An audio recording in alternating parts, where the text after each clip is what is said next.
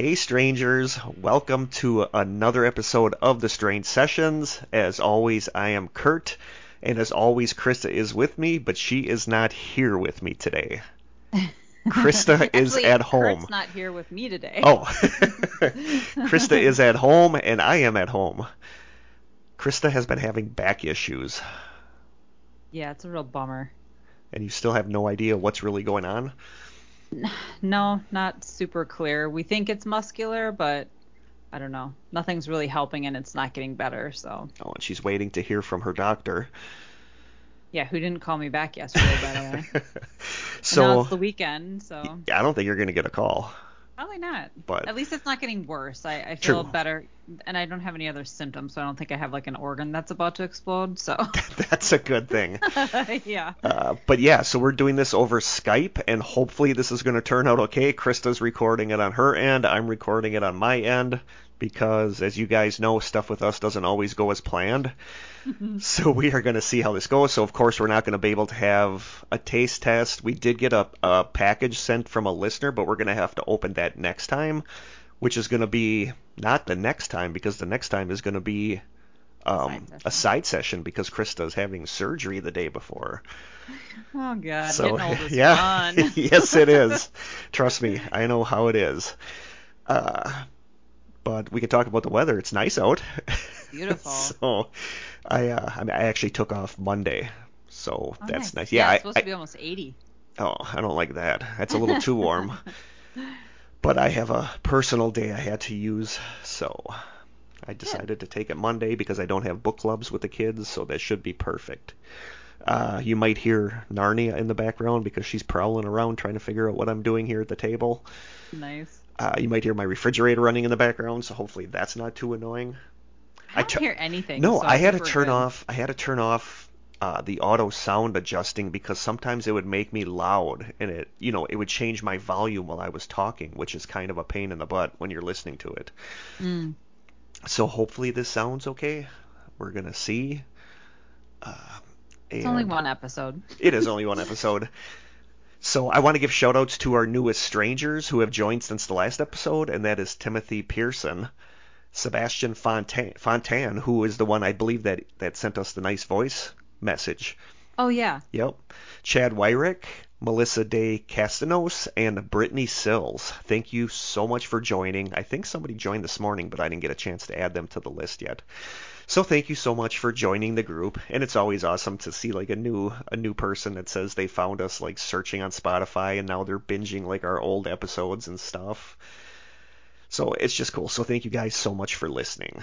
Yeah, welcome to our strange little family. Very strange little family. And as we said, the next episode is going to be a side session that we recorded, I believe, last November. So that will be the next one, and then after that will be a new one, and I'm gonna get into that when I do the new segment Kurt's Apology at the start of the main story. So we'll get into that a little bit later. But is there anything else new going on that we don't now Mm. since we don't have a taste test to do or anything I will to? say next week or this coming week is my final week for my math class, so then I will finally be done. Ooh, I'm very congratulations! excited. Thank you. And Congratulations! I'm coming out with an A, so I feel pretty good about that. That's awesome. That's better than I would get Yeah. in a math class, that's for sure. I never thought I'd get an A in a math class, so I'm feeling pretty good about it. Good, Yeah. good for you. Thank you. I'm trying to think if I have anything new. I don't. I believe I'm going to be on Transatlantic History Ramblings with Brian and Lauren tomorrow. We are Nice. talking about personal experiences, so I think I'm going to talk about my stuff in my old apartment because that stuff was pretty crazy. Heck yeah. That's always a Uh, winner. there's been stuff going on at the school. Like I'm another one of the teacher aides came to me and said that she's convinced now that there's something going on there because she's been hearing things and seeing things and Really? yeah, and the kids have too. There was one day 2 days ago, actually, I was up on the third floor, and the door to the auditorium on the third floor that's usually locked was open, and two of the kids are really into ghost hunting. So they're like, just come, just stick your head in there with us. They're convinced something's in there, so we want to see what's in there. So the three of us stuck our heads in, and then one of the little boy, Braden, said, "Is there anybody in here right now?" And there was a weird sound from the stage that we just all kind of looked at each other and like shut the Interesting. door. And there's been stuff going on in the bathrooms. One of the girls, one of my kids, Maddie, she was in there one day and the lights were flickering, and she said something about Michael Myers. She's like, "Are you in here, Michael Myers?" And after she said that, the lights went out. And then yesterday, other students were telling me that in the bathroom they saw what looked like a hat man, like Oh, like really? up in the corner, like on the pipes, which is creepy. So That's really creepy. yeah, so there's all sorts of stuff going on there. So what are the odds that someone would let us investigate? The school? Mm-hmm. Probably not. Ah, You know, damn. the kids all they want to do that this summer. They want us to all go there and investigate the school. And I said, I don't think we can, but I might I get there super early, so I might start bringing my digital recorder and just try for EVP when I get there in the morning and see what happens. But it's starting Yeah. to, there's stuff, I don't know. I'm starting to think that there might be stuff going on at that school. But other than Well, no. that, I don't think I have anything else really new. Yep. Me either. You know what's funny? I don't even know what you probably told me, No, but I I have no didn't. I idea what the didn't tell top. you. Oh, okay. I never did I tell have you no what the idea what the episode. topic is. Yep, I did not tell you what the episode is about. Okay. Because, okay, I guess we can just jump into the main story already. So because we don't have a taste test, we can't open our package. But we're going to start with Kurt's apology, which is our newest segment. And what happened with this one is that Krista doesn't know this, but because we don't are not going to actually be recording the next episode, so I'm going to have a lot of time to research. So I wanted to do something that Krista and I have talked about doing for a while, and it's Krista might guess it from this. It's a story that she kind of buys, but I don't. And it's kind of centered, like it's a little bit centered in Wisconsin. You mentioned it was some weird true crime No, thing, didn't you? what this became is a true crime thing because Oh. I'm trying to give you more hints for what the next official episode. It'll be about college students. Oh. Yes. Smiley face killer. Yes, the smiley face killer. Okay. I wanted to kind of tackle that, and I have since we don't have our new episode for like 4 weeks now. I'm going to have a lot of time to look into that. But because Stephanie, who is much loved by us and sent us all the Missing 411 books, Yeah. Dave Paulides' book, Missing 411, A Sobering Conclusion, is mostly about the so-called smiley face killers and how it ties into Missing 411. So that's what I think our next episode is going to be about: smiley face killers / Missing 411. Ooh, I love it. And what I was going to do for this episode as a warm-up for that was to talk about the Wisconsin Missing 411 cases. So I started working on that episode, and it turns out there's really not a ton of Wisconsin Missing 411 cases. That doesn't surprise me. No, so I was like, well, crap, this isn't enough to fill out a whole episode. So from there, I went into a bunch of spooky Wisconsin woods stories that I found like on Reddit and stuff, and then I got a couple of those, and then I just went into spooky stories about woods, stuff that has happened in the woods. And then I thought that was getting a little too much of a jumble of a bunch of different things, so I decided not to even do that episode. so so that was last weekend, and now I'm like, crap, I have 1 week now to come up with an episode, and I don't know what I want to do, because I didn't want to do the woods stories episode, because we've done a lot of stories episodes lately.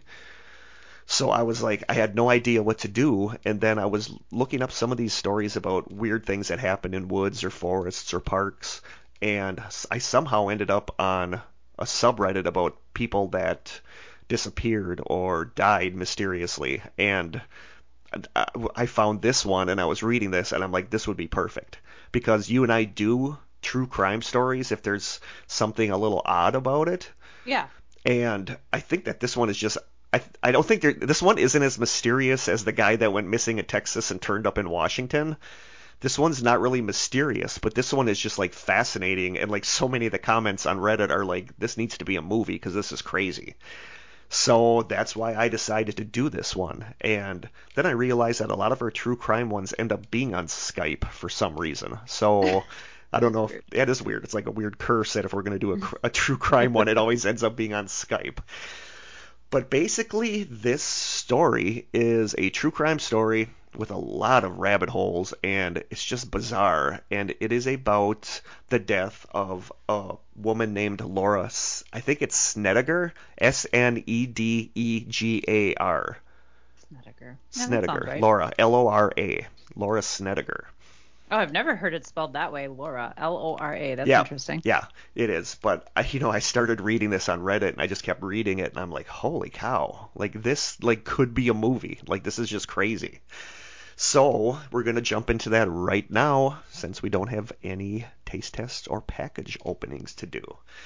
So most of this comes from a the Reddit post, and I didn't get the person's name that wrote it, but it was a long post about the story, and it comes from a story in the March 26, 1994 copy of the Orlando Sentinel newspaper in an article called "A Family's Legacy: Power, Greed, and Death." So, like I said, Very intriguing. this one is fascinating. So tuck yourselves in because this has yeah, this one goes in a lot of different directions and it's nuts. So here we Is go. it a head scratcher? It is a head scratcher because Good. I don't know what I think. I don't know who I think ultimately Who done it? killed Laura. Okay. But there's just a lot of other stuff here. So get ready, grab a sandwich, grab a beer, tuck yourself in and listen to the story about Lora Snedegar. So here we go. The story starts on April 15th, 1982. In Arlington, Indiana, a farmhand named Phil Bennett was out plowing his cornfield when he saw something laying on the ground a few rows down. He thought it was a dead deer, so he got out of his tractor to go move it. What he instead found were the decomposing remains of 22-year-old Lora Snedegar, a woman who had been missing for 8 months. Laura was found laying on her back in the cornfield. She was wearing a long, white men's t-shirt, a pair of cut-off jean shorts, and several pieces of jewelry. Because she had been pretty badly decomposed by this time, Laura's family identified her by her clothing and jewelry, but her identity would later be confirmed using dental records. Several shell casings were collected at the scene, and it was determined that she had been shot multiple times in the head by a .25 caliber revolver. Most of the other stuff I looked at said she was shot 3 times in the head. The police stated that she was most likely killed in the location she was found, but the owner of the farm was 100% certain that the body had not been there when they had gathered the crops in October, which makes sense because if it had been there, someone would have seen it or run it over with the tractor. And I'm guessing Right. Yeah. I'm not a farmer, but I'm guessing it would kind of ruin your day if you're out there in the morning on your Oh, tractor and you run over a decomposing body. I can't imagine. And I'm assuming that even if you have a farm in winter in Indiana, you're still going to be like seeing your fields, and you're still going to be, you're going to notice a dead body laying I would in your think so. cornfield. But all of Yeah. the articles I said use the words adamant, that he was adamant that this body was not there in October, Hmm. and he found it in April. And, that kind of comes into play, like when this happened, when she ended up there. But they found, like I said, several shell casings around the body, and it looked like she was shot 3 times in the head by a .25 caliber revolver. So a few days later, Laura's remains were buried in Chillicothe, Ohio, just a few miles away from where she had been born. Attending the funeral, of course, were Laura's father, Steve Snedegar, and her mother, Trudy Snedegar, and these people become major characters in this story, so remember them. Her dad, Steve, and her mother, Trudy, or Gertrude, but she usually goes by Trudy. Steve had made enemies in the early 1970s when he was on the run from the FBI, and then again during his quick rise in the waste oil business, and a third time when he was apparently running some cloak and dagger venture with Cuban dictator Fidel Castro that he never seemed to want to talk about much. So he had some stuff going on there in his past. I'll say. Yeah, so he was involved in a tractor theft ring, which I had never heard of a tractor theft ring before, but Okay. apparently That's a thing. I don't know if you're going to be doing any high-speed getaways from the cops in a tractor, but he was deeply involved in a tractor theft ring. And then after Steve was finally caught in Houston by the FBI dropped its charges against him, and nobody really knows why. So, Hmm. yeah, adding a little mystery to that. So Laura's parents, Steve and Trudy, had moved from Greenfield, Indiana to Astor, I don't know how you pronounce Astor, Astor, Yep. Astor? I think so. Okay. Steve and Trudy had moved from Greenfield, Indiana to Astor, Florida in June of 1981 after selling their waste oil business. And I was going to look this up, but I totally forgot. I'm assuming waste oil business, like when I worked at the factory, we had waste oil from the machines, and I believe we sent it out to somebody that would clean out the waste from it, and then it would be reused as oil. I think that's Yeah, what it is. I think so too. So they moved to Florida after they sold their waste oil business. Lora stayed behind in Greenfield, living in her parents' house that summer after they moved away. Lora had been married to a man named Bryce Morris, and the two of them had a 3-year-old daughter named Brandy. They had gotten divorced earlier in the year, but by all accounts, they were still like on really good terms with each other after the divorce, and they were sharing custody of Brandy. So on August 10th, Laura's mom, Trudy, flew from her Florida home for a visit with Laura and some of her other daughters. I believe she had 3 other daughters, but the one daughter that we'll hear about is Brenda. So she flew in for a visit with Laura and some of the other daughters, including Brenda Chalice and her son-in-law, Dan Chalice, who lived in southern Indianapolis, Indiana. Investigators believe the visit may have been an attempt to stop Laura from reconciling with her ex-husband, whom Stephen and Trudy greatly disliked. Trudy landed at the Indianapolis International Airport where her 2 daughters picked her up. After spending the day together, Laura and Trudy left Brenda's and they headed back to the family's home in Greenville together. Laura's daughter Brandy at this time was staying with her dad Bryce. And like I said, her and her ex-husband seemed to get along okay, so he's kind of not really a suspect in this. Mm-hmm. Once they got back to the house, Trudy decided to call it a night and she went to the master bedroom while Laura slept on the couch in her underwear and a men's white t-shirt watching television. That was the last time anyone would see Laura alive. The following morning, August 11th, Trudy woke up around 6:30 in the morning, made her way downstairs, and she found that the side patio door was open and the television was still on. Laura's keys and wallets were still laying inside, but her bed was still made in the bedroom and her car was still in the driveway, but she was nowhere to be found. Trudy started calling various friends and relatives as well as the local hospital, but nobody had seen Laura. Finally, at 1:30 in the afternoon, Trudy called the police to report her daughter missing. The police showed up, but they didn't really find anything out of the ordinary at the house. There weren't any signs of a struggle or anything, and the only indication that her disappearance was some kind of foul play was the fact that she hadn't really taken any of her personal belongings with her. I Mm-hmm. believe her purse and stuff were still there, her keys, her wallet. So the police checked out Laura's phone records and discovered that she placed 2 phone calls that evening, both to her ex-husband Bryce.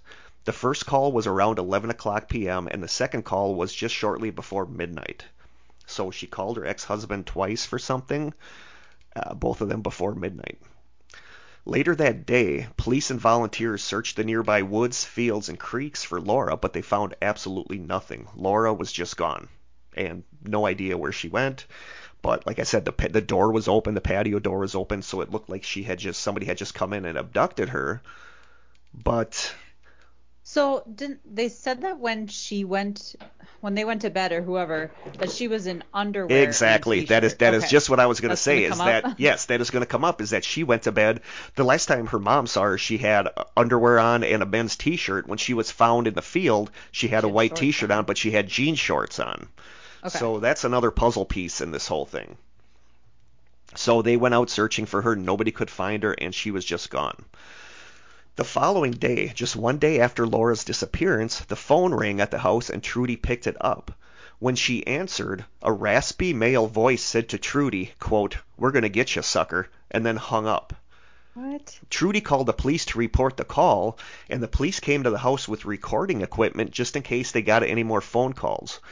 The next day, on August 13th, the phone rang, and when Trudy picked it up, a female voice was on the other end, crying and saying sexually explicit things for around 10 seconds, and then the call cut off. And I looked everywhere I could to find out what this thing is with the sexually explicit things. Like and crying at the Yeah, same a time. That's female weird. voice was on the other end crying and saying sexually explicit things for around 10 seconds before the call ended. That call was recorded. Trudy, Steve, and Laura's ex-husband Bryce all agreed that the sobbing woman is Laura, but it was never proven. Hmm. So that's weird. Very weird.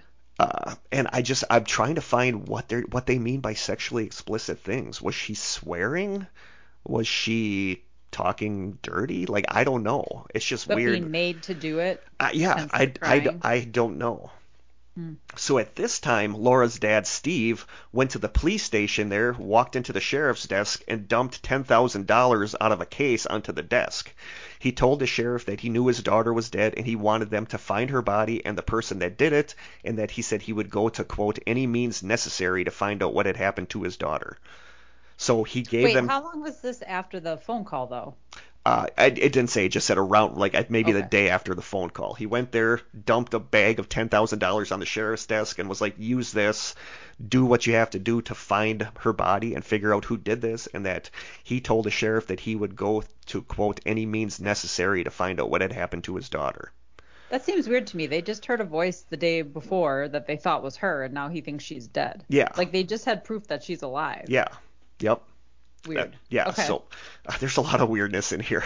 Like I said, I don't know ultimately what I think happened. So now, back when Steve was trying to sell his waste oil business, a businessman from Carmel, Indiana named Paul Anthony Lambert, who went by the name Tony, had attempted to buy the family's oil business, but Tony's financing fell through, and apparently harsh words had been exchanged between Tony and Steve, Laura's dad. 3 weeks after Laura's disappearance, Steve started wondering if Tony had something to do with her disappearance, so he called Tony on the pretense of making amends and said that he still wanted to do business with him, so he arranged for a meeting with Tony in New Orleans. Tony and Steve met up in New Orleans for the supposed business meeting. Steve later said that when the two men met up, he questioned Tony about Laura's disappearance, but he said that Tony claimed to have no knowledge about what happened to her or where she was. Steve said that he believed him, and Steve said that he last saw Tony driving away in a car with an unknown blonde woman. That is the last time Tony Lambert was ever seen. He disappeared, and no trace of him has ever been found. Huh. However, rumors started to swirl, and there were chatter from friends and family, and some even said that Steve told them this in secrecy, that Steve was a private pilot and he had flown to New Orleans by himself that day, and they said that he took Tony on a, quote, sightseeing tour of the Gulf, but that after the tour was over, when Steve landed, Steve was the only one who got out of the airplane. Okay. So they are Wait, do you like open the door and shove I him don't out? know. That's what I'm thinking too. I'm like, how easy is it to shove someone out of an airplane? I have no idea. You know, like when you're up there, if you'd maybe drugged him first and then pushed his sleeping body out of the plane. But I don't know. Hmm. I don't know. But that's, like that's the last time anybody saw Tony was after the, quote, business meeting in New Orleans. Sleeping with the fish. Yeah, basically, yeah. Then, in March of 1982, just 2 weeks before Laura's body was discovered in the cornfield, something else weird happened. 22-year-old Charles Darwin Smith, known as Chuck, had worked as a truck driver for J&S Oil, which was the Snedegar family business. At this point, his employment there had been ended for some reason that we really don't know. It sounds like he was fired for something. Chuck had gotten a job at a service station in Greenfield, and he got in touch with Trudy, Laura's mom, to tell her that he had a weird encounter with Laura the day before she disappeared. He told her that Laura came into the service station where he worked all the time, but on the day of August 9th, she had come into the store in the company of a, quote, tattooed, scraggly-haired man that he had never seen before, and Chuck said that Laura looked scared, and it looked like this guy didn't want Laura to do any talking. Then, Trudy asked Chuck to keep this information a secret. Chuck decided to tell the police anyway. He was given a lie detector test that he passed. A short time after that, Chuck quit his job at the service station. Trudy went to the police station asking if she could get Chuck's phone number because she had a job opportunity for him, so the police gave her the number. Yeah. From the awesome write-up on this case, there's a blog called I Did It for Jody, and there's a write-up on this case called Who's Your Killer, Laura Morris, and it's like the article is like really snarky, and it's funny, but it's a little too snarky sometimes. Hmm. But according to that article, it says, quote, according to Police Sergeant Munden, at this time, Trudy Snedegar became frantic to obtain Chuck's unlisted phone number, claiming that she had a job opportunity for him. The second time Trudy stopped at the station to badger Munden for the information, the sergeant gave in to her demands, sealing Chuck's fate and providing us with his true crime quote of the day. from the Orlando Sentinel, which says that Hancock Sheriff's Department John Munden says, quote, "Dumbass me gives the number out." Okay. So he gave Trudy the phone number. Okay. A few days later, Chuck receives a phone call from a man who calls himself John Rogers, owner of the John Rogers Trucking Company in Knoxville, Tennessee. Rogers says that he received Chuck's contact information from Steve Snedegar, and he was calling to offer Chuck a well-paying job and a complimentary bus ticket to Tennessee. Chuck took the job. On March 28th, Chuck's father-in-law dropped him off at the bus depot, and that is the last time anyone ever saw Chuck Smith. So now Chuck's gone. Chuck is the one that saw her with this scraggly tattooed man. Okay. Yeah, so now Chuck's gone. So stuff starts getting sketchy, as you can see. I'll say. Investigators later learned that the company, John Rogers Trucking Company, did not exist. Steve Snedegar was questioned, but he denied having any knowledge of the trucking company or of Chuck's whereabouts. Investigators also noticed that the man selling tickets at the train and bus depot was named John Rogers and theorized that whoever was responsible for Chuck's disappearance read the ticket seller's name while he was on the phone offering Chuck the job. Does that make sense? Mm. Like whoever called him is there at the bus station and is trying to come up with a name for a trucking company. So and he sees that somebody's name tag says John Rogers, so he calls it the John Rogers Trucking Company. Wow. Yeah. Okay. The plot thickens. Yeah. So the family took polygraphs to eliminate family members from suspicion, but they all paid for their own lie detector tests instead of using a police lie detector test. So I don't know how that works. I don't know either. Like if they pay for their own lie detector tests, is it easier to fake? But everybody in the Snedegar family took lie detector tests and it sounds like they passed. I know that they say lie detector tests aren't supposed to be really used in court or whatever, but I still think it would be hard to pass one if you were lying. Like I think that takes special knowledge and training. Yeah. Yep. But they all passed. And, like I said, some of this weird stuff is happening. The guy that he went on the plane ride with, no longer around. Nobody knows what happened to him. And that's with the dad. And then this other guy that saw the tattooed, scraggly-haired man, the mom went to get his information from the police because she had a job lead. He took the job, ended up disappearing. So Tony and Chuck. Yep, Tony and Chuck are gone. Okay. Now we fast forward to 3 years after Laura's body was found. Another Indiana businessman named Tony McCullough, who was at one time the business partner of the missing person and former prospective buyer of the oil company Tony Lambert, received a phone call from a man named Gary Stafford. So this was Tony that apparently fell out of the plane. This was his business partner. So he got a phone call from a man named Gary Stafford. Gary told McCullough that he was a hitman and that he had accepted $5,000 to kill him from a man in Florida that was seeking to avenge his daughter's death. He told McCullough that he was going to receive $20,000 upon finishing the job, but if McCullough gave him $10,000 cash, he would let him live. McCullough immediately contacted the police, and Gary was arrested for extortion and sentenced to 2 years in prison. Gary refused to identify the man who had hired him, and even though the police investigated him, Gary was never found to have any sort of connection to Steve Snedegar. So there's that too.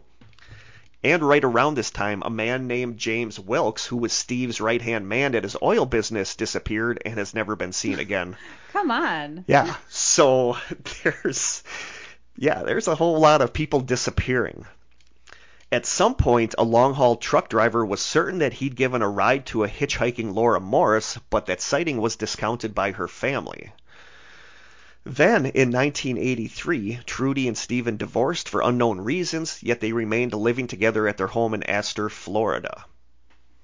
So they got divorced, but they're still living together. Okay. In the summer of 1986, Trudy's other daughter, Brenda, came to visit her parents in Florida. On that visit, Trudy confided in Brenda that for 5 nights in a row she had awoken to find Steve pointing a gun at her head and threatening to pull the trigger.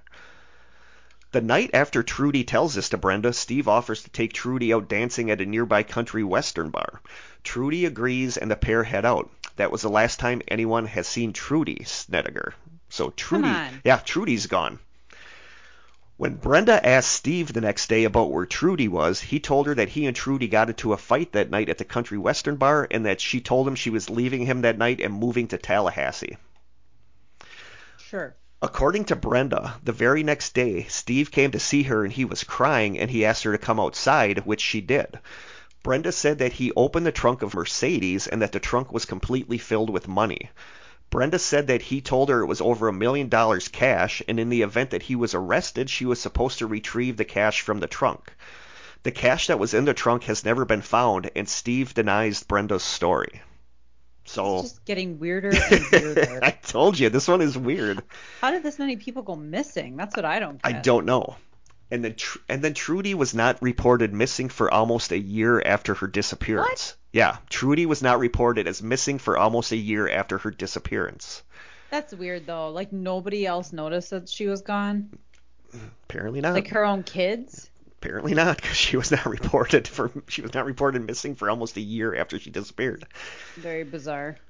Police discovered that Trudy had left her purse containing her money and credit cards at home on the night of her disappearance and had never retrieved it.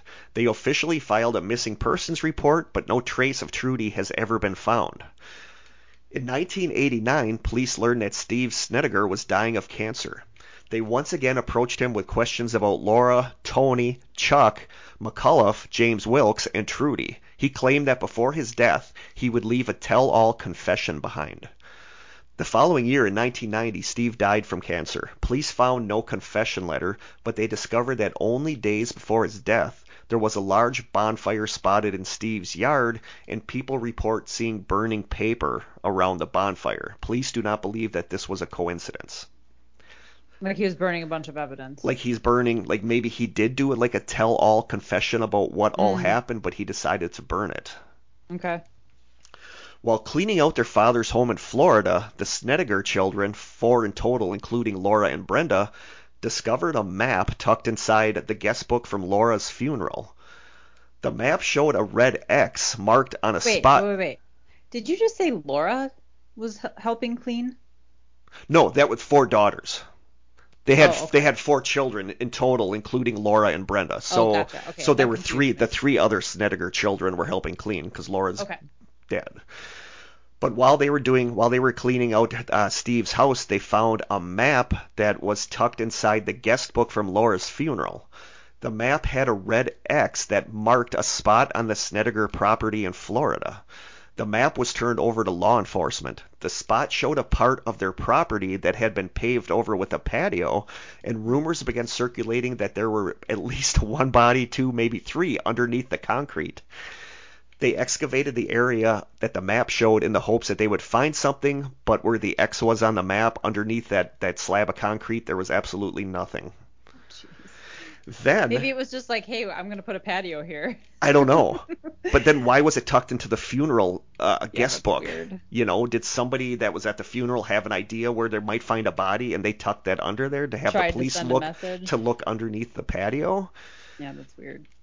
Then, in 1994, a family friend of Trudy's named Bill Estes came forward claiming that at the behest of Trudy, he had placed a black box inside of Laura's casket on the day of her funeral. He said that the black box contained a letter from Trudy as well as several pictures. Hoping that the letter would hold some kind of clues, Laura's body was exhumed and the small black jewelry box was located inside the coffin. However, what was written on the letters was never released publicly, as police claimed that it had nothing to do with the case, and the pictures that they described as being water damaged, but I don't know if that's water damage or is that like decomposing body damage? Yeah. But the police said that the photos were water damaged and they were simply family photos. So they dug her up, and there's newspaper articles for nothing. There's newspaper articles you can find where they talk about that they're excited because they think that this is going to be some kind of clue as to what happened. And so they dug up Lora, and there was absolutely nothing in this box, in this letter that could help with anything. Wow. Yeah. According to the Greenfield Daily Reporter on October 18th, 1994, Hancock County Detective Donnie Munden said, quote, "We can say at this time that the letter was written by Lora Morris's mother, Trudy Snedegar. It is in her handwriting and discusses more than one subject. The box also contained 3 photographs." But that's all that they said. And according to police, it was also discovered in 1994 that Trudy carried the same type of gun that was used to kill Lora in her purse. But soon after Lora's disappearance, Trudy's gun disappeared. Investigators later heard rumors that a few days after Trudy's disappearance, Steve and an associate, who apparently was Dexter Morgan, were seen taking something wrapped in plastic out on a boat into the Ocklawaha River a few days later. Interesting. So the murder of Lora Lynn Morris and the disappearances of Trudy Snedegar, Tony Lambert, Chuck Smith, and James Wilkes all remain unsolved to this day. Wow. So basically, what the hell happened? I mean, do you feel like Steve is behind this whole I thing? don't know. There are many theories as to what happened. Some people talk about Steve's time as a supposed drug runner for Fidel Castro. Others talk about him being on the run from the FBI, as well as his part in a tractor theft ring, and that he was somehow involved in the death of a deputy sheriff in Ohio in the 70s. Oh my He God. was arrested for the crimes in Houston, but for unknown reasons he was never charged. Yet another theory claims that he made some big enemies during his time as an oil man. However, the most widely accepted theory seems to be that during an argument, Trudy shot Lora. According to police, it was discovered in 1994 that Trudy carried the same type of gun that was used to kill Lora, but then after Lora died, her gun disappeared. And it's believed that the men who went missing, Tony, Chuck, James, were killed by Stephen in an attempt to avenge his daughter. Other people theorize that the police were in on it. And there's been some sketchy stuff with that police department there. Somebody had said something that there was like a 5-way sex videotape that surfaced involving people from that police department. But how that leads to all this, I don't know. And people Yeah, I they don't were know. asked what they did with the $10,000 that was dumped on that Sheriff Munden's Mm. desk, and Mm-hmm. he was interviewed as saying, "quote We used a lot of that money to watch Steve." Yeah. Interesting. So so I I mean, don't it just I seems don't like know. all the people who went missing were somehow it all revolved around Steve. Yeah, like one of the theories, and this is the only like the people. A lot of people think Trudy killed. A lot of people said that Trudy did not want Lora to get back with her ex-husband, Bryce, and that those phone calls that night were because they were thinking about getting back together, and then people think that Trudy got mad about that and killed Lora. You think she'd want to kill the ex-husband, not her own daughter? But then if Trudy killed Lora that night and it was like a spur of the moment thing, wouldn't you think that she would have killed her there at the house instead of in the field where they found the shell casings? Yeah, a crime of passion usually happens in the moment, Yeah. right? And who was this scruffy-haired tattooed guy? The like people say that the one plausible theory for all this is that Trudy wanted Lora dead. So Trudy hired this long-haired or this scruffy-haired tattooed guy to come to the house, abduct Lora and Trudy's gun to kill her with. But then it doesn't explain why she had her jean shorts on. If this guy is going to come into the house and then take her to kill her, she was in her underwear. Is he going to let her put her jean shorts on? Right. But is Trudy also being honest that she was in her underwear? It's very plausible that Steve just took Trudy's gun out of her purse. Yeah, yeah. I So don't so know. one of the big theories, and this one is the one I kind of buy. Trudy wanted Lora dead because she didn't want Lora getting back with her ex-husband. So she hired the tattooed, scruffy-haired guy to come to the house, take Lora to the cornfield, to kill her in the cornfield, and then Trudy started telling Steve that she suspected all these other people, and Steve wanted vengeance for Laura's death, so Steve started killing all these other people, and then finally Steve realized or found out that Trudy was the one that was involved with Laura's death, so then he killed Trudy. I just don't follow the logic of a mom who cares about her child so much that she doesn't want her to get back with her ex-husband, so she murders her. Exactly. There's no Exactly. logic in that. So I have all these questions here. Who killed Laura? Was it Trudy? And if it was, who was the tattooed, scruffy-haired man? And what about the phone calls to the house? They, Yeah, I'm not they buying that it was Trudy unless there's something else going on that we have yeah. no knowledge of. And people speculate that Trudy arranged for those phone calls to the house in order to throw suspicion off of her. Because if there's a recording of her getting these phone calls, then the suspicion isn't on her as being the one who had a part in Laura's death. Mm-hmm. So was this whole thing a ruse by Trudy? Was it a ruse by Steve? Was it a ruse by both Steve and Trudy? And if the female caller was Laura and she wasn't dead, where was she? Hmm. And I still go back to Steve. if Steve knew about Trudy killing Laura from the start, if she did, why did all these other people disappear? And Right. what was up with the trunk full of money that disappeared? What was up with the treasure map? So there's just so much stuff here. Yeah, it's a lot to unpack. It's weird you said that because here's some quotes from the Reddit story about it. The first person writes, "Wow, there is a lot to unpack here. For starters, I don't believe that Trudy shot Laura despite having a pistol that matched the bullet caliber that killed Laura. Reason being that once Trudy had received the first ominous call, the police set up a recording device on the phone, and then the next day they received the call that they believed to be Laura. It just doesn't add up unless she hired someone to kidnap and kill Laura." Somebody else comments and says, "I think the key lies in the farmer's assurance that the body was not there in October, but police believe she was killed there. Like you said, the farmer 100% would have noticed. So when exactly was she killed, and where was she in between? Was she lured out of the house? It would explain why she put the shorts on, but then she didn't take any of her belongings. Somebody said, was she lured out of the house by her ex, and was he the one that killed her? Or was Mm. somebody threatened to help somebody, or was somebody threatened to help somebody kill her? I don't know." Then the It is person, odd that she called him twice that yeah, same yep, night, but it sounds like they were on good terms. yeah, So yeah. And then this person says, was she held kidnapped for any reason? The family had money, so was she held for ransom? If the family had the opportunity to save her, but it went wrong, that might be why Steve felt so much guilt and he started taking revenge on other people. Somebody else says, "I think Steve killed him, but Trudy was responsible. Laura is the person that Trudy killed on her own, and the only one whose body was found. I think that if Trudy had killed Chuck, she would have failed to fully dispose of the body. It seems more likely that Trudy convinced Steve that Chuck was responsible than let Steve do the dirty work, knowing that Chuck would never be found, and that what Chuck knew about Trudy's involvement in this was less likely to be tracked by Steve than the police. This would explain why the body was not found. Steve clearly knew how to dispose of bodies." hmm. Somebody else writes, "The hell are the police doing giving out personal information of a possible witness in a murder case to the mother of the murder victim? Right. If Chuck had previously worked for Steve, wouldn't Steve have had his contact info or at least knew someone who could get word to Chuck that his wife had a job for him? Why did she have to go to the police?"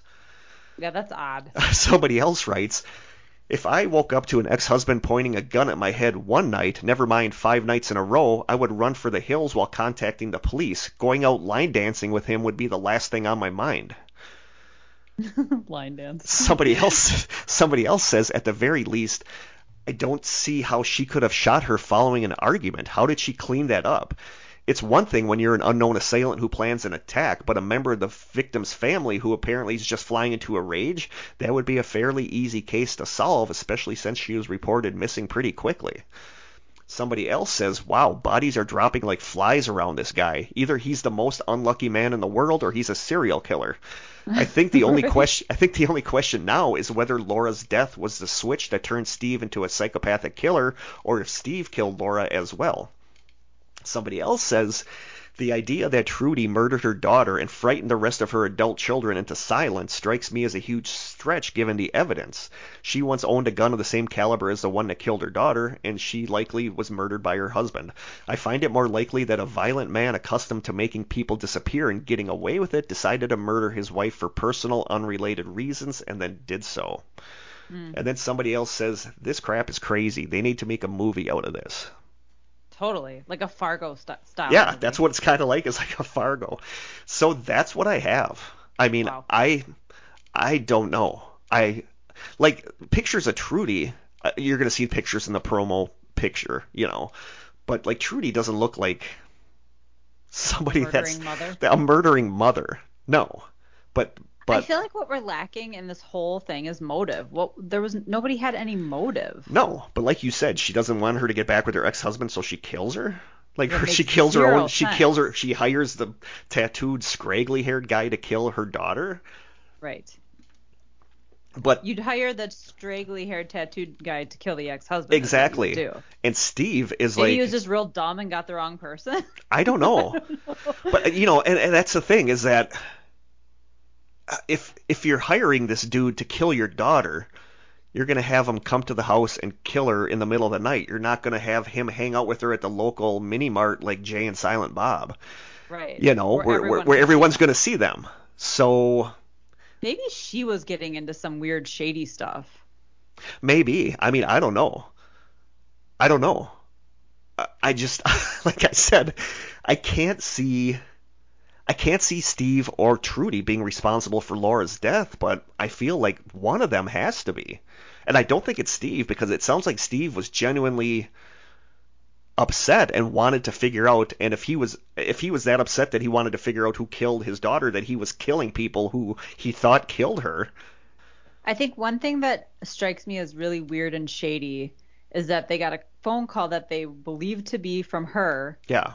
and shortly after he says, "I'm convinced she's dead. Here's money." Yeah. Why would you be convinced she's dead if you just had a phone call that I don't sounded know. like her? I don't know. I don't know exactly the time frame of when that statement was made to the call, but the article just said like shortly after. But the Hmm, fact the that's fact fishy. that the fact that Trudy, Steve, and Bryce, her ex-husband, all identified the voice as being Laura. But then the question is, Right. where was she? If Trudy hired this guy to kill her, why was she not killed, and why was she making sexually suggestive phone calls? It didn't sound like they were hard up for money, so because you could No, see like let's do like a ransom type thing and we'll all split the money in the end, but it didn't sound like they needed money. no. If he had a trunk full of of $1 million Yeah. Hmm. that disappeared, that some people theorize that he was dating like another girl at that time, and that she's the one that took the trunk full of money. Mm. And my That feelings seems on far-fetched. my feelings on the map are that it was somebody that went to the funeral that wanted the police to look under the patio that Steve and Trudy put down, thinking that some of these people that disappeared were under there. Yeah, maybe just a hunch. Like, hey, Yeah, you should look here yeah, because it's like a newly laid patio, but yeah. that didn't turn up any evidence. So I don't know. Nothing quite fits. It's one of those No, stories where no, nobody quite fits the profile. Nobody quite has a motive that we no. And can it's really weird. figure It's out. weird that considering Laura is the one person that died, like the really weird stuff isn't even her like that. It's like the stuff that all is like circled around this whole thing. Yeah, totally. Like five or I think it's five, but 5 or 6 people have died or have disappeared Right. due to this. And like what happened to Chuck, the guy that his dad dropped him off at the bus station to go to the new trucking company for his job, and then he just disappeared. Who killed him? Right. And why? Yeah, and I don't think that it could have been. I don't know who made that phone call to offer Chuck the job because it was a male. So could that have been? Did if Trudy killed Laura, did she convince Steve that Chuck was involved in her death? I don't know. Like Hmm. Chuck dying almost points to Trudy having something to do with it because Trudy's the one that went to get his contact information Right. Yeah, that's weird. because she did not want people to investigate her being with this scruffy-haired guy that Chuck saw. So Trudy almost has to be Uh, involved. So, but then if Trudy hired this scruffy-haired guy to kill, why was it done so sloppy? right. But I mean, like, I picture someone like a hitman, like a professional hitman, probably doesn't look like that guy. You know what I Yeah, mean? yeah. That's just some local lowlife that she found, and it's like, hey, you want to make some extra money?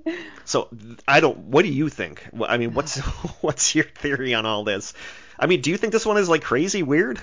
Well, totally. Yeah, Yeah. Yeah. Yeah. I don't know. It's like all these disappearances could be related, Or it could be just a series of really strange coincidences. Like, I don't know. I don't know. I don't know what to say. Like, I can't pinpoint anything because I feel like there's no motive from any direction. No. But I feel like Steve obviously killed some of these people. Yeah, yeah. You Like the know, one so guy who got on the plane with him for sure. And Trudy, that's weird. Like they go to a whatever, a line dancing club one night and then she's never seen again and he doesn't report her missing for a year. That's weird. yeah, I don't know. You know, maybe for him, like killing someone was like eating sushi for the first time, where you're like, I don't know if I like this, but then you start to like it. I don't know. Then the wasabi hits you and you're like, I need more. Exactly. Hmm. Exactly. I mean, to me, the only thing that makes sense is that Trudy hired the scruffy-haired guy to kill Laura, and she was convincing Steve that it was all these other people, so Steve was killing them, and then Steve realized it was Trudy, so he killed her, took her out on the boat Dexter style, dumped her in the river. Maybe or Because maybe the fact that Steve said that he would do a tell-all confession shows that he knows more, hmm. you know. Well, it makes me wonder because of his shady past. Maybe somebody from his past is like, this is revenge for something that happened a long time ago. You know what I mean? Like somebody came and took his daughter, and then Yeah. they're like, let's try to pin this on the family. Let's start making people disappear around the family. You know what I mean? Yeah. But we have no knowledge of anything like that, so it's just speculation. Yeah. I mean, I don't know. So I just don't That's a know. head scratcher It is a for head. sure. It is one of our true crime head scratchers. Heck yeah. But I feel I can't. I feel like Trudy's involved in it, but I can't wrap my head around her wanting her Murdering daughter, her own murdering daughter. her own daughter. At least not over an ex-husband. If there were some other motive, we're not aware of it though. Yeah, and it's like, and then like that one commenter said, she woke up 5 nights in a row to Steve pointing a gun at her head, saying he was going to kill her, and then she went out to the country western bar with him the next night and disappeared. Who did she tell that Steve had done that? Brenda, her other Okay, daughter. her daughter. Yeah, And but Brenda was the one who saw the money in the trunk too, right? yes. But then Brenda also was one of the ones that didn't report Trudy missing for a year after she was gone. So weird. That's really weird. Yeah, I mean, that's why some people say that that the family was so frightened of Trudy that they stayed silent about her being missing. Hmm. I don't It's know. just so strange. Like if I text my mom and she goes longer than an hour without getting back to me, I'm like, oh my God, Exactly. what happened? I'm Exactly. freaking out. Exactly. And none of these other people knew that she was missing. Weird. But again, this is one where I saw you see pictures like old 80s pictures of the family and stuff, and that's one of those things that just makes this real instead of just a weird mystery. Yeah. Like seeing pictures of Laura and seeing pictures of Trudy, and it's like, what happened to this family? What happened to these Yeah. people? Something went Like wrong. like Chuck's family never knew what happened to him. There's no trace of him. Lots I, of I collateral damage, that's for I do sure. think Steve pushed the other guy out of the airplane, but I just don't know the how that works. Like if you're up flying a plane, are you going to be able to fight with another guy to push him out of the plane? I feel like it's not like driving a car, right? Like if you're up in the air and everything's stable, I think you can step away from the controls for a second. But yeah, I I don't know. I don't know either. We're not going to test that out. I don't Nah. I don't Maybe know. if we have a pilot who listens, they could Yeah, they go can into try it. that.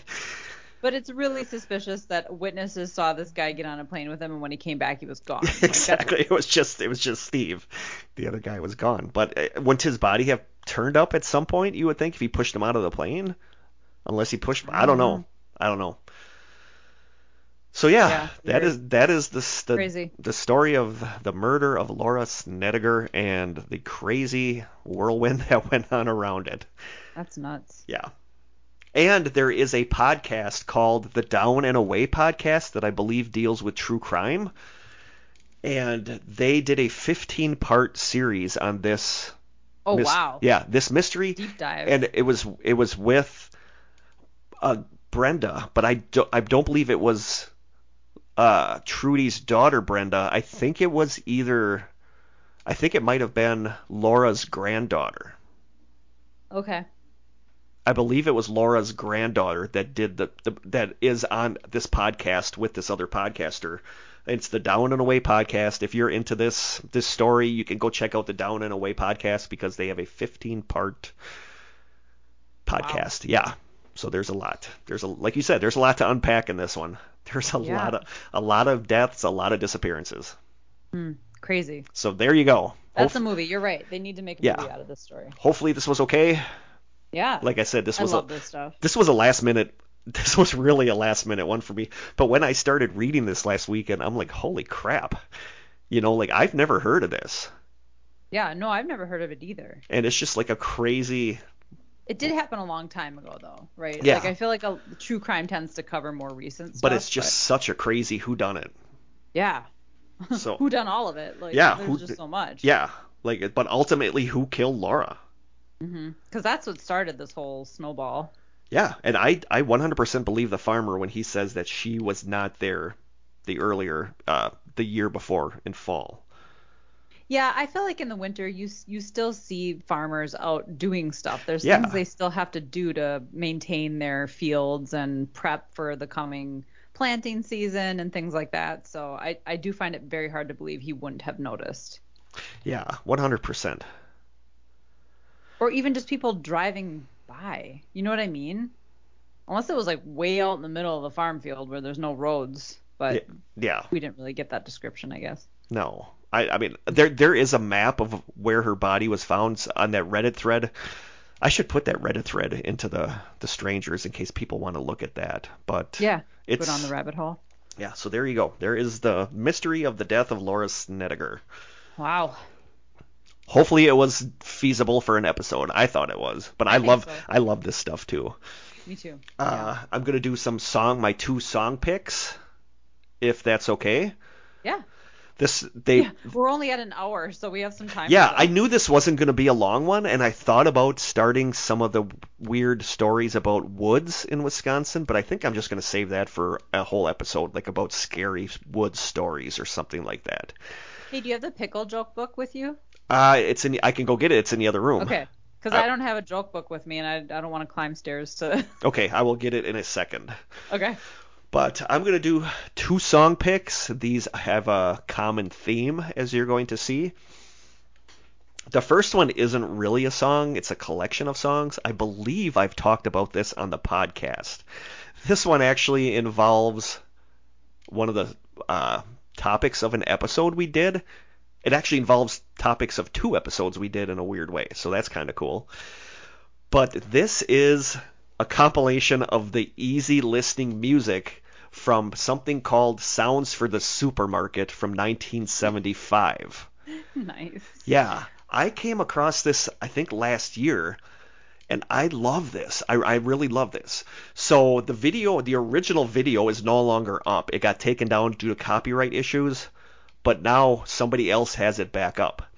So the original video for the Songs of the Supermarket recording said, quote, grocery store music. If you are looking for that classic supermarket jingle, then look no further. Sounds for the Supermarket was the title of a tape cassette produced by a Minnesota-based communication company in 1975. It was available by mail purchase to supermarket vendors in the U.S. and Canada.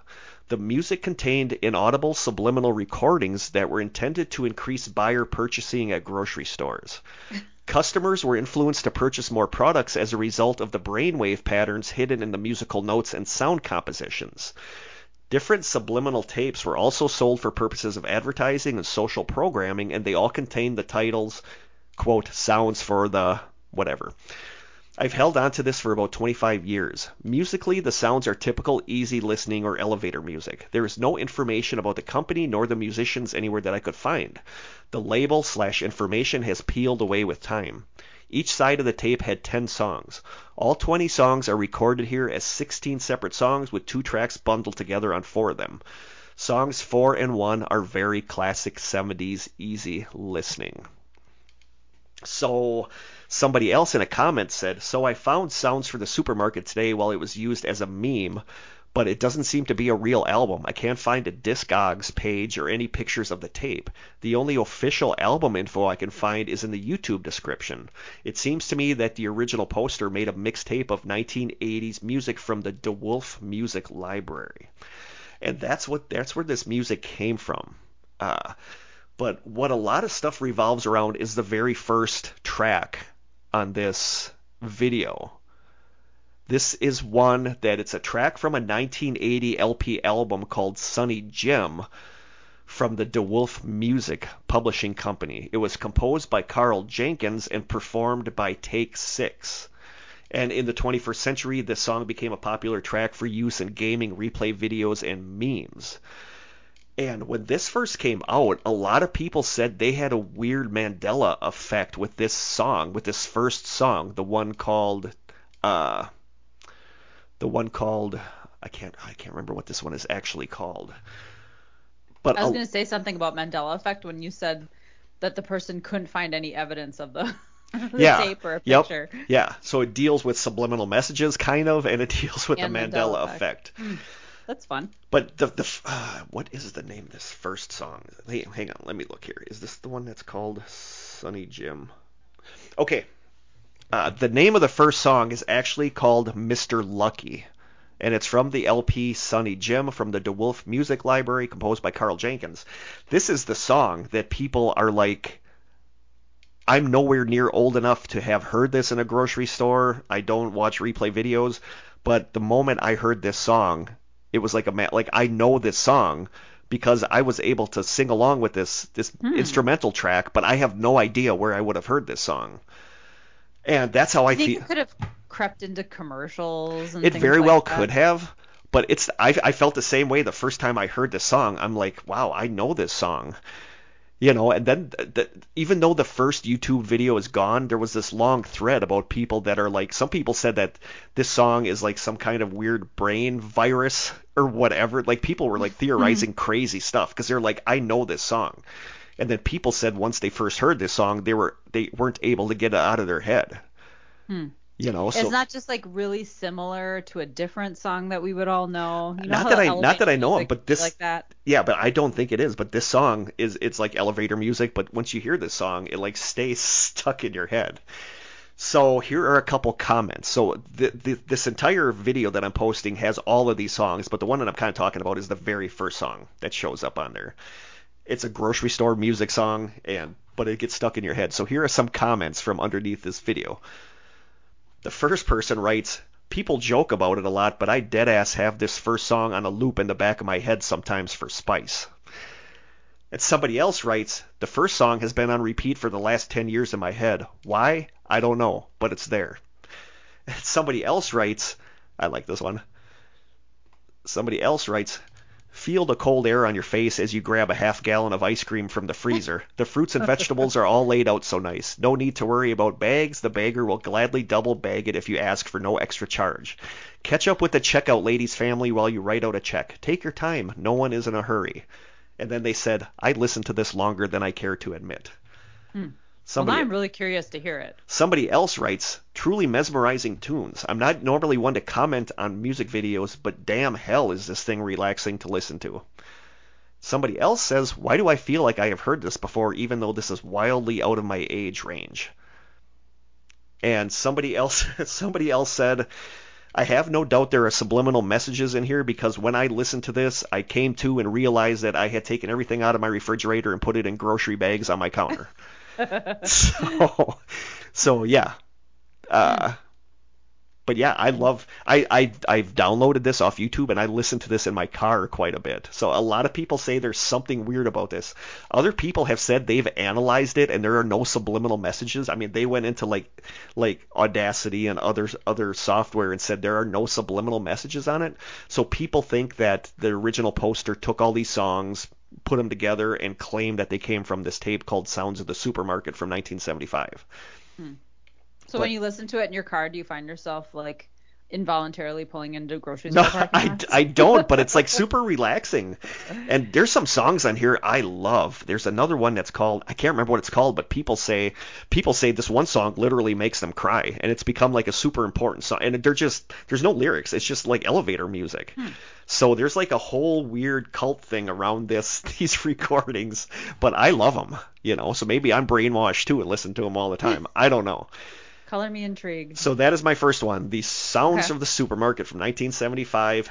And my second song is by a legendary band that I feel kind of doesn't get enough recognition as they should, because I think a lot of people have an idea of what they're like, but they have a lot of like really good songs, and that is the band The Clash, and it is their song called Lost in the Supermarket. It's a really, really good song. I was reading an article about it, and they said the song's lyrics describe someone struggling to deal with an increasingly commercialized world and rampant consumerism, musing on branding, aspirational targeted advertising, and the not-so-special offers thrown at people while they shop for their necessities. So it's a song about loneliness and isolation and consumerism, but it's a really good song. The first time I ever heard it, I'm like, who sings this? And I never in a million years would have thought it was The Clash, because it's not like punky, but it's just a really good song. It is the Clash's song, Lost in the Supermarket, and I love that both of your songs. Yeah, that's why supermarket theme. That's why I went with the theme on this one, and that's it. The supermarket is the theme for these songs. So I will have those posted in the group. Do we do questions? Sure. Yeah, we got time. Okay. 2 questions for today, both by Anonymous. The first one, what cryptid is the most underrated in your opinion? Underrated. Most underrated cryptid. I don't know what I would say. Well, I can't say Bigfoot because he's overrated. Underrated. Maybe Chupacabra. Chupacabra is pretty underrated. I think it's become kind of like a joke, a meme thing, a Chupacabra. So I think it gets dismissed a lot. Like, oh, that's just a shaggy coyote or something like that. You know what I mean? Yeah. I mean, I can get on board with Chupacabra. Yeah. What was that one that's just sad all the time and cries? We talked about I that. know. What was that the Idaho episode? No, I think it was like a Pennsylvania. Was it a Pennsylvania one? Yeah, it just cries a lot. Cryptid that's sad and cries. I think we did talk Squonk. about this. That was Squonk. That was I'm gonna go with Squonky because I adore Squonky. I want to hug Squonky. Squonky needs a hug. Squonky needs a hug. So I am a squeeze. Yes, I'm going with Squonk because I want to hug him and tell him that it's okay. Cryptids are people too. Yes. Yeah. He looks, all these pictures of him, he looks so sad. He's just sitting in a puddle of his tears. So I'm going to go with Squonk for that one. Okay. The other question, you are trusted with a blessed holy weapon used to fight evil. What type of weapon do you receive? Oh. A blessed holy weapon used to fight evil. What type of weapon? I know which one. The first one that popped in my head. Huh. You go first. 100% a sword. That was the first one that popped in my head as a sword. Do you know a book is what popped into my head? Is that weird?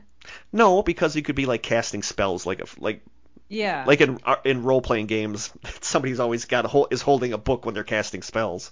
That's true. That's not weird. I like book. I like the book idea. Books are knowledge. You know what I mean? Yeah. Okay. I'm on board with that too. But the first thing that popped in my head was less violent. Yeah, but I think if you're fighting demons with a blessed weapon, I think it has to be a sword. That's just me. Yeah. Yeah. I don't know. That's a good question. Yeah. That was definitely an off the wall kind of question. I wasn't expecting that. It was. We'll do one more. We'll do one more. Okay. Best show from the 90s that no one talks about anymore. Oh God, I'd have to Google shows from the 90s. 90s shows. We're both Googling 90s shows. I was going to say Quantum Leap, but people are talking about it again because there's going to be a reboot of it. I was going to say, and I don't even know if it was a 90s show. Crap. What's it called? They did The Wonder Years. Was that from the 90s? Yeah, I think The Wonder Years was from the 90s. But they're doing a reboot of that too. There's a new version of that. Yeah. Are they really? So I don't know if that counts. In the 90s. The Nanny. I've never watched The Nanny. I only know it was Fran Drescher and the guy that used to play Shane on Days of Our Lives. I mean, it's all good stuff. Like Who's the Boss, Growing Pains. They're not like underrated. Everybody watched those Yeah, I'm shows. looking through a big list of that. Oh, I found 190 shows that I love that people never talk about anymore. That's The Adventures of Briscoe County Jr. Hmm. I don't think It I've ever heard it. seen it. It was really good. It starred everybody's man crush, Bruce Campbell, Bruce Campbell. the Evil Dead guy. Oh, The Evil Dead. Yeah, yeah, yeah. Yeah. Okay. The Adventures of That's Bris. everybody's man Oh crush? God, yeah, everybody loves Bruce Campbell. Oh, okay. 100%. Like men? Yeah, he's Bruce Okay. Campbell. Why are you even? How are you even questioning that? Because I don't look at Bruce Campbell and think, hubba hubba. Oh, I'm sorry. I'm sorry for that. Um, Oh. no, it was a really good show. It was described as a Western adventure comedy sci-fi show. And it sounds dumb, but it was a really, really good show. It was Bruce Campbell, and it's a Western, and this gang kills his dad, so he becomes the sheriff to get revenge on his dad. And it was a Western, but it was funny, and it had this running theme where there were these things called orbs, and you started to realize that the orbs were like a science fiction thing, and it was like it kind of involved time travel too. So it was actually a really, really good Hmm. show, and you don't hear a lot about it anymore. I don't even know that I've ever heard of it, Yeah, so it was a good show. Like I loved that. I don't know that I can come up with anything because all the stuff I watched was popular, and I mean like Party of Five, like Yeah, I saw I Party totally of love Five. I that never show. watched Party of I guess Five. nobody talks about those shows anymore, but I mean that's like all the shows. Yeah, I'm trying to find some shows that I think. I don't think Harper's Island was from the 90s. Wasn't that from the 2000s? I think so, yeah. I feel I like that. definitely was not living at my parents' house when that was on. I feel like that was underrated, but that came out in 2009. Wow. Dang, way Yeah. later than we thought. Yeah. But I'm gonna go with the Adventures of Briscoe County Jr. Okay. You can go with Party of Five because I don't really hear anything about Party of Five anymore. No. Yeah, I will. I'll go with Party Five. It was a Okay. really good story. Okay. So there's a couple questions. Okay. Do you want me to go get the pickle book? Yeah, I think we need a Okay. joke. I will be right back. Okay. Okay. Are you ready for a random pickle joke? Terrible, terrible pickle joke. Yes, I'm ready. I'm looking at some of the ones that you already saw. And each one is equally as bad as the one before it. Wow. Are you ready? I'm ready. You might have done these already. Here's two of them. Both suck. What do you do with a pickle when it's a year old? Um, I don't know. Wish it a happy birthday. Oh, come on. What's It's green? just too obvious. There's not even like a play on No. words. What's green, then yellow, then green, then yellow, then green, then yellow? Sliced pickle? A pickle that moonlights as a banana. Oh my God. Right? Those are bad No. because no one in their right mind would ever come up with those I answers. need this book out of my house. I do. Oh, It's evil. yeah, it is. So I Wow. think that's all we got for today. Okay. And like I said, It's a we're not. shorty, but a goodie. Yeah, that's right. It's not about the length. It's about the girth. It's about the meatiness of the episode. And Yeah. this episode it was short, but It's it was very it meaty. was meaty. It was meaty. Totally meaty. And we won't be on again for a little while, but the next episode will be a side sessions from last November. And if you hear anything behind me, that's Narnia eating. So, so I think. Is there anything else we have to say? I don't think so. I Oh, don't. deets, the deets. Oh, I don't have the deets. They're not here. Well, dang. Wait, I think I do got them. Hang on. Let me whip this I thing feel like out. we should know them by now. Yeah, you would think, but yeah, that's not going to happen. Okay. Yeah, well, this first one I wouldn't know. You can email us at thestrangesessions@gmail.com. We are on Twitter at Strange Session without the S. Krista does a bang-up job on Instagram at The Strange Sessions. You can send postcards and snail mail to The Strange Sessions, P.O. Box 434, Manitowoc, Wisconsin 54221-0434. And you can call our little lonely phone line at 920. It's like the squonk. Like our phone line is like the squonk of phone lines. The 920-443-9602. Or it's that loneliest picnic table. It's like Squonk sitting at that lonely picnic table. That's just so sadness. sad. That is just sadness. So I think that is all we have for today. Sorry it was a Skype one, and sorry it was a short one, but life happens. Consider it a palate cleanser before we do our missing 411 / smiley face killers. Yes. You buy into the smiley face killers thing, don't you? I do. And you know what's funny? There's something really similar. Like there's another series of killings. It's not the smiley face. No, it's the one that It's a very similar name. Killin' Brad's podcast just did one about that. Because they know who did it. It's yeah, not like the Brad just did it. It wasn't the smiley face killers. It was the smiley something. Yeah, Brad literally just an episode about that because I thought he was doing one about the smiley face killers, and I was like, oh no, we're just gonna do that now. But I think it's a different one. Yeah. Yeah, Jim and I it's either on Netflix or Discovery Plus or one of those. We watched an episode about that, and I was like, ooh, the smiley face killer, but it was totally different. No, but there was just that recent 8-part series or 6-part series about the smiley face killers and whether it's actually a thing. Mm-hmm. But like I said, that David Paulides Missing 411 book called The Sobering Coincidence is all about college-age students that disappeared and ended up dead in water, and they think that they speculate that like Krista and I are on opposite sides of the spectrum on this one because I don't really, except maybe once I start researching it then I'll come around because I sometimes do, but I just don't think it's like an organized group of serial killers. I think it's college kids being college kids. But some of them are weird, and I want to start reading David Paulides' book. I want to see what he says about it. So that will be in 2 episodes from now. We will cover that. And I think that's it. Cool. So from Krista's office room? Yep. Okay. In my office. I am sitting in my kitchen. Narnia is looking at me, trying to figure out what I'm doing. And I think that's it for today. So hopefully next time we record, we're together in person. Yes. Hopefully you're feeling better after your surgery. And I hope so. I hope so too. So from Krista and I in our separate locations, until next time, stay strange. It's so hard to do this over Skype because you and I are used to looking at each other in person when we do this. So syncing it up. Yeah. So until next time, stay strange. Bye, guys.